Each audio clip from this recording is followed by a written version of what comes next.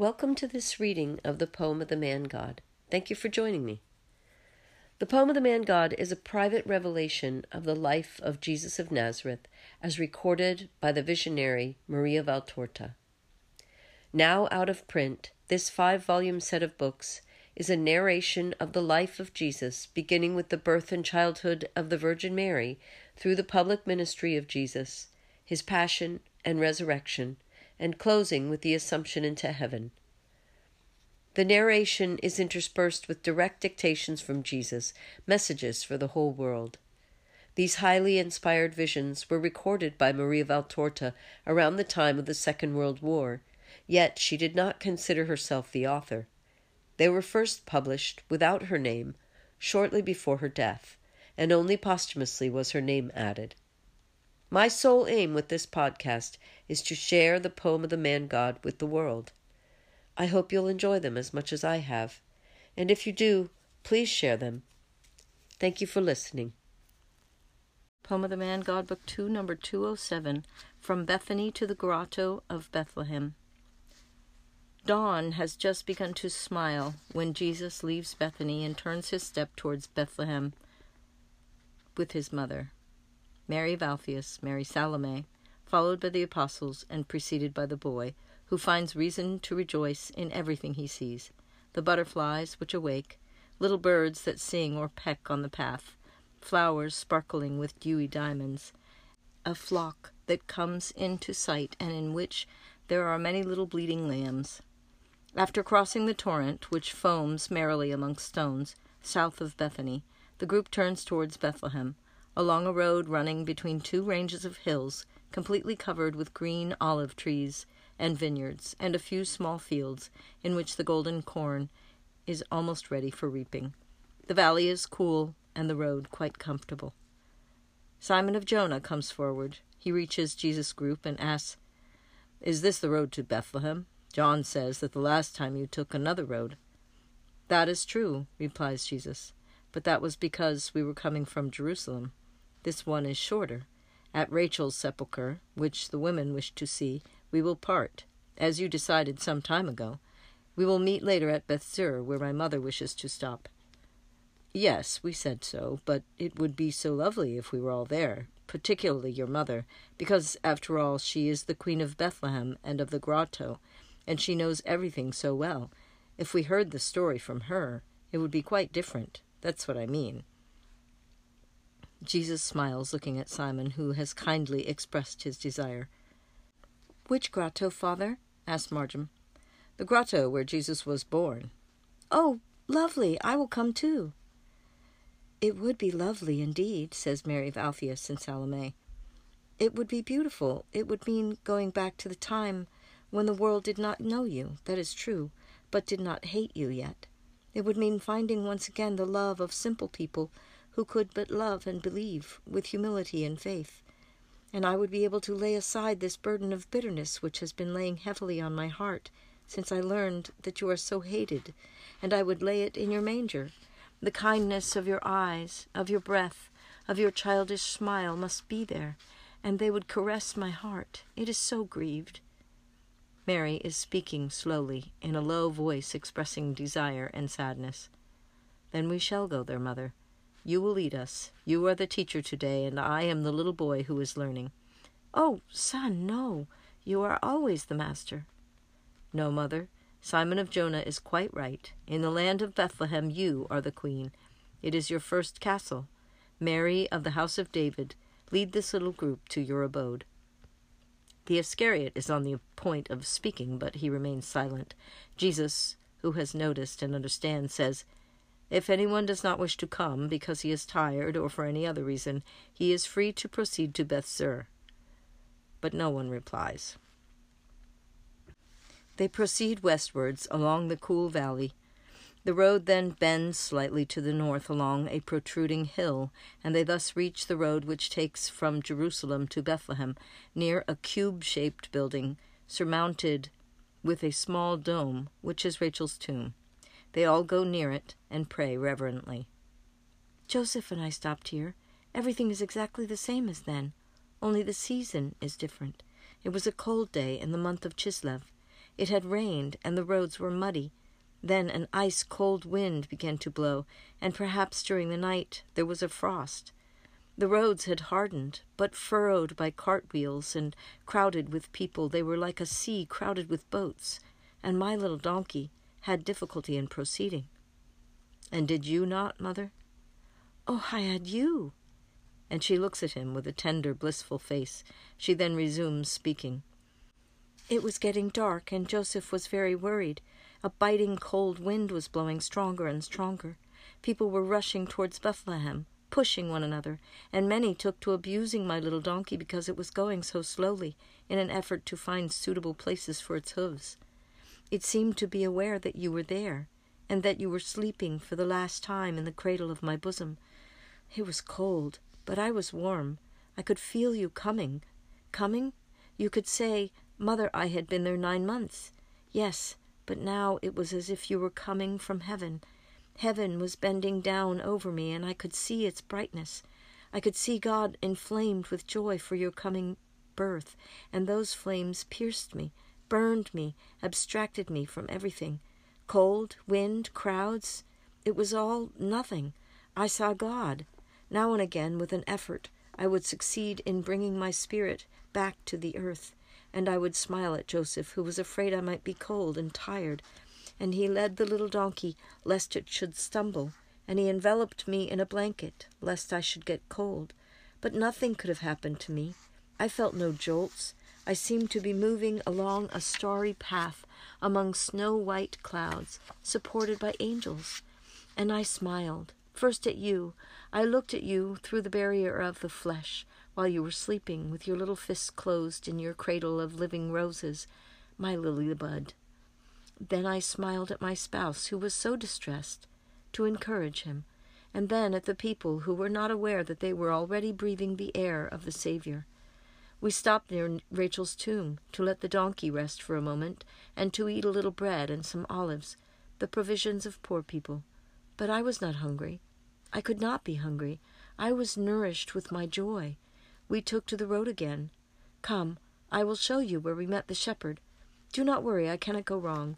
I am living that hour again, and I can find every place, because I see everything through a bright angelical light.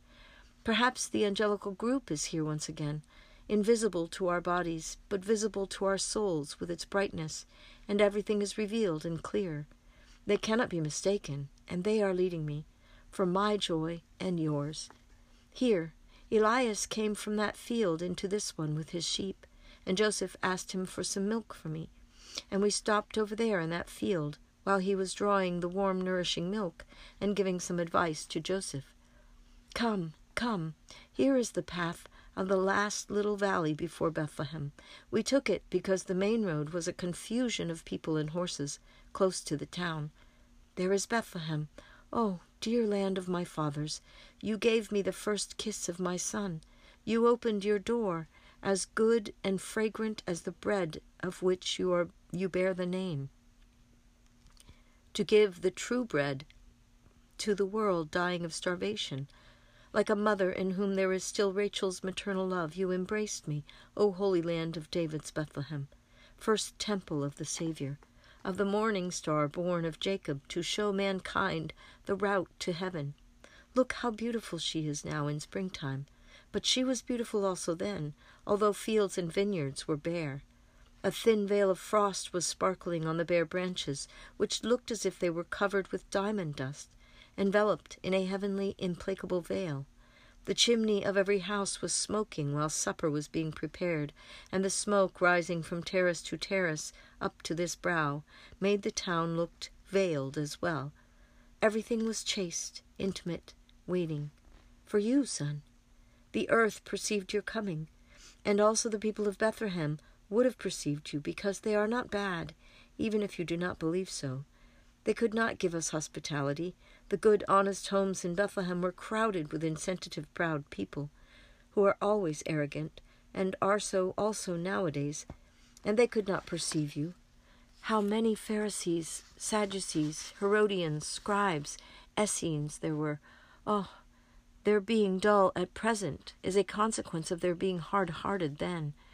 They closed their hearts to love for their poor sister that night, and they remained and still are in darkness.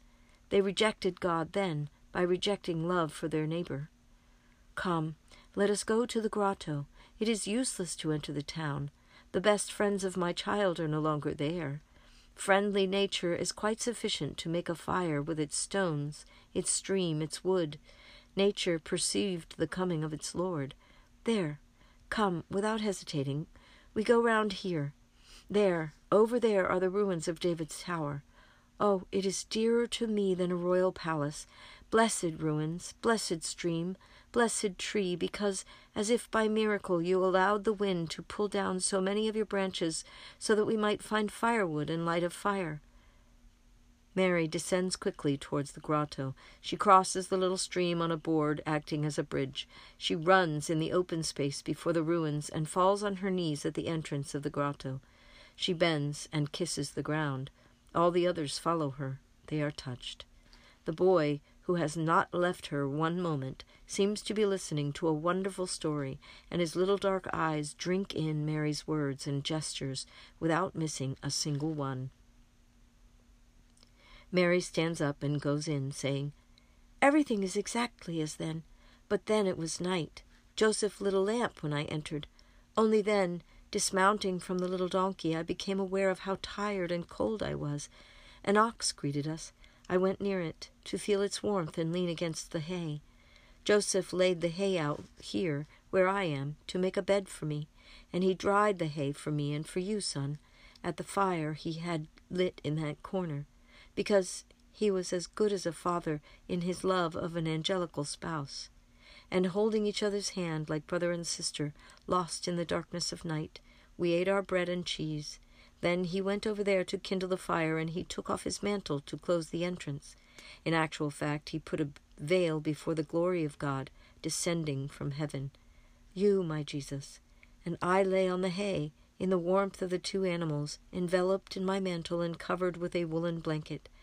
My dear spouse, in that hour of anxiety when I was all alone before the mystery of my first maternity, an hour full of uncertainty for every woman, and in my case, in my only maternity, it was also full of the mystery of what it would be to see the Son of God emerge from mortal flesh.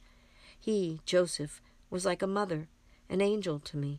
He was my comfort then, and always afterwards. Then silence and sleep enveloped the just man, so that he might not see what for me was God's daily kiss. And with regard to me, after the interval of human necessities, there came immeasurable waves of ecstasy from a heavenly sea, and they raised me higher and higher on their bright crests, carrying me up with them into an ocean of light, of joy, of peace, of love, until I was lost in the sea of God, of God's bosom. A voice from the earth whispered, "Are you sleeping, Mary?" Oh, it was so far away, an echo, a remembrance of the earth, and so faint it was that my soul did not stir, and I did not know how I replied. While I rose even higher into the depth of fire, of infinite beatitude, of foreknowledge of God, up to him. Oh, were you born of me that night, or was I of the triune brightness? Did I give you, or did you absorb me to generate me? I do not know. And then the descent, from choir to choir, from star to star, from cloud to cloud, a sweet, slow, blissful, placid descent, like a flower carried high in the sky by an eagle, and then dropped, descending slowly on the wings of the air, made more beautiful by a drop of rain, by a tiny piece of rainbow stolen in the sky, alights on its native soil, my diadem, you on my heart. Sitting here, after adoring you on my knees, I loved you. At last I could love you without the barrier of the flesh, and I moved from here to take you to the love of him who, like me, was worthy of being one of the first to love you. And here, between these two rustic columns, I offered you to the Father. And here you rested for the first time on Joseph's heart. Then I swaddled you, and together we laid you here. And I lulled you while Joseph was drying hay at the fire, and when it was warm he placed it on your chest, and then we both adored you, bending over you, as I am doing now, to inhale your breath, contemplating the humiliation to which love can lead, and shedding tears which are certainly shed also in heaven for the unexhausted joy of seeing God.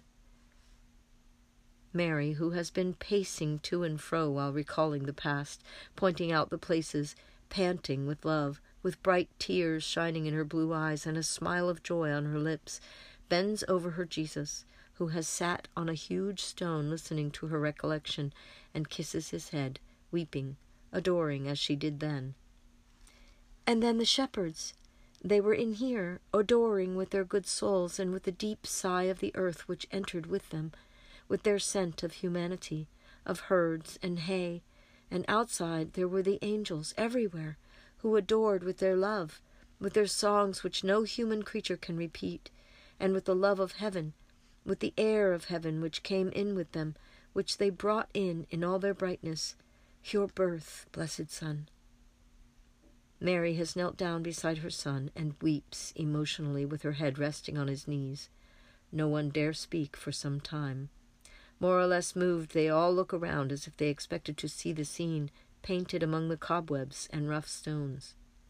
Mary collects herself and says, "Now I told you of the infinitely simple and infinitely great birth of my Son. With my woman's heart, not with the wisdom of a master, there is nothing else, because it was the greatest thing on the earth, concealed under very ordinary appearances." "But the day after, and then later?" many ask, amongst them the two Marys. "The following day? Oh, very simple. I was the mother who nurses her baby, washes and swaddles him, as every other mother does. I used to warm the water of the stream on a fire lit out there, so that the smoke would not hurt his little blue eyes. And then, in the most sheltered corner in an old tub, I washed my child and put fresh swaddling clothes on him. I washed his napkins in the stream and hung them out in the sun, and then, and it was my greatest joy, I suckled him, and he sucked and became rosier and happier. On the first day, at the warmest hour of the day, I sat out there to see him properly. The light glimmers in here. It does not come in direct, and the lamp and the flame of the fire made things look strange. I went out there in the sun and looked at the incarnate Word.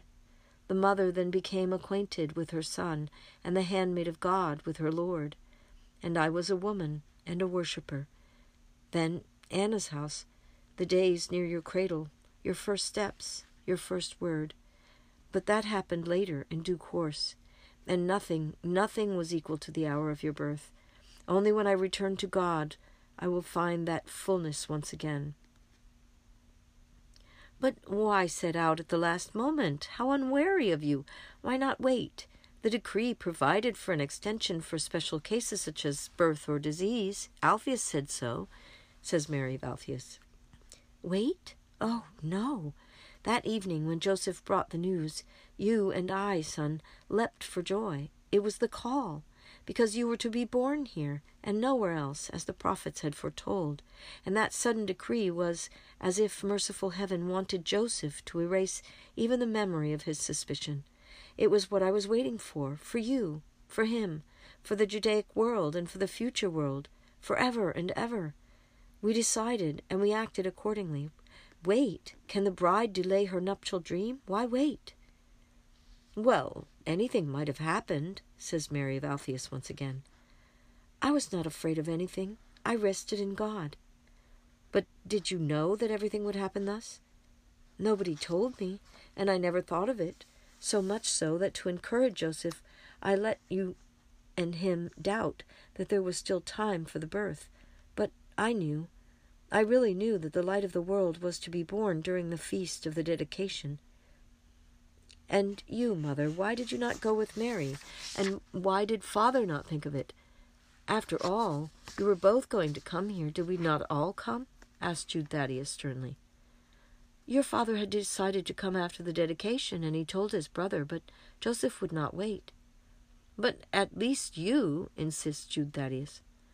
"Do not reproach her, Judas. By mutual consent we decided it was just to lay a veil on the mystery of his birth." "Did Joseph know that it was to take place with those signs? If you did not know, how could he have known?" We knew nothing, except that he was to be born. So divine wisdom guided us, as it was right that it should. Jesus' birth and his presence in the world were to appear devoid of uncommon features, which might arouse Satan. And you are aware that the present bitter hatred of Bethlehem people towards the Messiah is a consequence of Christ's first epiphany. Demoniacal hatred made use of the revelation to cause bloodshed, and thereby intensify hatred. Are you satisfied, Simon of Jonah, who are speechless and almost breathless? Yes, so much that I seem to be out of this world, in a holier place than if I were beyond the velarium of the temple. So much that now that I have seen you in this place and in the light of that night, I am afraid that I did not behave with respect towards you, as if you were a great woman, but just a woman. Now I will not dare to call you Mary, as I did before. Heretofore you were the mother of my Master. Now I have seen you on the crests of those heavenly waves. I have seen you as a queen, and I, a poor wretch, prostrate myself, because I am a slave. And he throws himself on the ground, kissing Mary's feet. Jesus speaks now. Simon, stand up. Come here, close to me. Peter goes to the left-hand side of Jesus, because Mary is on his right. What are we now? Asked Jesus. We are Jesus, Mary, and Simon. Very well, but how many are we? 3, Master. So we are a trinity. One day in heaven, the divine Trinity had a thought. It is now time that the Word should go to the world. And in a throb of love, the Word came upon the earth. He parted, therefore, from the Father and the Holy Spirit. He came to work on the earth. The 2 who had remained in heaven contemplated the deeds of the Word, remaining more united than ever to blend thought and love, to assist the Word working on the earth. The day will come when an order will be issued from heaven. It is time for you to come back, because everything has been accomplished. And then the Word will go back to heaven. Thus, Jesus takes a step backwards, leaving Mary and Peter where they were. And from the heights of heaven he will contemplate the deeds of the 2 who remained on the earth, who, by holy inspiration, will join together more than ever to blend power and love, to obtain the means of fulfilling the desire of the Word, the redemption of the world through the perennial teaching of his Church. And the Father, the Son, and the Holy Spirit will form a chain with their beams to tie more and more closely the 2 left on the earth. My mother, love. You, power. You will certainly have to treat Mary as a queen, but not as if you were a slave. Do you not think so? I think everything you wish. I am overwhelmed. The power? Oh, if I am to be the power, I must definitely lean on her. Oh, Mother of my Lord, never abandon me. Never, never. Do not be afraid. I will always hold you by the hand, as I used to do with my child until he could walk by himself. And after that? And after, I will support you with my prayers. Cheer up, Simon. Never doubt God's power. I did not doubt it, neither did Joseph. You must not doubt it either. God gives us his help hour by hour, if we remain humble and faithful. Come out here now, near the stream in the shade of the good tree, which, if it were later in summer, would give you its apples in addition to its shade. Come, we shall eat before going. Where, son? To Jala. It is near, and tomorrow we shall go to Bethsur. They sit in the shade of the apple tree, and Mary leans against its robust trunk. Bartholomew watches her, so young and still heavenly moved by the recollection she made, while she accepts from her son the food which he has blessed, and she smiles at him with loving eyes, and he whispers, "In his shade I am seated, and his food is sweet to my taste." Jude Thaddeus replies to him, "It is true, she is sick with love, but we cannot say that she was awakened under an apple tree." "Why not, brother? What do we know about the secrets of the king?" replies James of Alphaeus. And Jesus, smiling, says, "The new Eve was conceived of the thought at the foot of the paradisiacal apple tree, in order to put to flight the serpent and detoxicate the poisoned fruit by means of her smile and her tears. She became the tree of the redeeming fruit. Come, friends, and eat of it, because to be nourished by its sweetness is to be nourished by the honey of God. Master, please satisfy an old desire of mine for some clarification. Does the song which we are reciting foresee her? Asks Bartholomew in a low voice, while Mary is looking after the boy and speaking to the women. The book speaks of her from its beginning, and future books will speak of her until the word of man changes into the everlasting Hosanna of God's eternal city. And Jesus turns towards the women. You can hear that he descends from David. What wisdom, what poetry, says the zealot, speaking to his companions. Listen, joins in the conversation Judas Iscariot, who is still in the mood of the previous day and speaks very little, although he endeavors to emulate the freedom he had before. Listen, I would like to understand why the incarnation had to take place. Only God can speak in such a way as to defeat Satan. Only God can have the power of redeeming, and I do not doubt it, but I think that the Word might have lowered himself less than he did by being born like every other man, submitting himself to the miseries of childhood and so on. Could he not have appeared in human form, already adult, in the appearance of the adult? And if he really wanted a mother, could he not have chosen one, an adoptive one, as he did for a father? I think I asked him once, but he did not reply at length, or I do not remember. Ask him, says Thomas, since we are on the subject. I won't. I upset him, and I feel as if I have not been forgiven yet. Ask him on my behalf, says Judas. I beg your pardon. We accept everything without so many clarifications, and you expect us to ask questions? It is not fair, retorts James of Zebedee. What is not fair? Asks Jesus. There is silence. Then the zealot speaks on behalf of everybody, repeating Judas Iscariot's questions and the replies of the others. I do not bear a grudge. That is the first thing. I make the comments that I must make. I suffer and I forgive. That applies to him who is afraid, which is still the consequence of his perturbation. With regard to my real incarnation, I say, it is just that it took place. In future, many people will make mistakes concerning my incarnation, ascribing to me the erroneous forms that Judas would like me to have taken. A man seemingly solid in body, but in reality fluent, like a lightning effect, so that I would and would not be flesh. And Mary's maternity would and would not be a real maternity. I am really flesh, and Mary is really the mother of the Word incarnate. If the hour of my birth was but an ecstasy, that is, because she is the new Eve without the burden of sin and without the heritage of punishment. But I did not lower myself by resting in her. Was the manna enclosed in the tabernacle perhaps humiliated? No, on the contrary, it was honored by being in that abode. Others will say that since I was not real flesh, did not suffer, and did not die during my stay on the earth. Of course, since they cannot deny that I was here, they will deny my real incarnation or my true divinity. No, I am really one with the Father forever, and I am united to God as flesh, because, as a matter of fact, it is possible that love reached what is unreachable because of his perfection. By becoming flesh to save flesh, a reply to all these errors is given by my whole life, which shed blood from birth to death, and was submitted to everything that is common to man, except sin. Yes, I was born of her, for your welfare. You do not know how much justice has been mitigated since the woman has become its collaborator. Have I satisfied you, Judas? Yes, master. Do likewise with me. The Iscariot bends his head, is abashed, and perhaps he is really touched by so much kindness.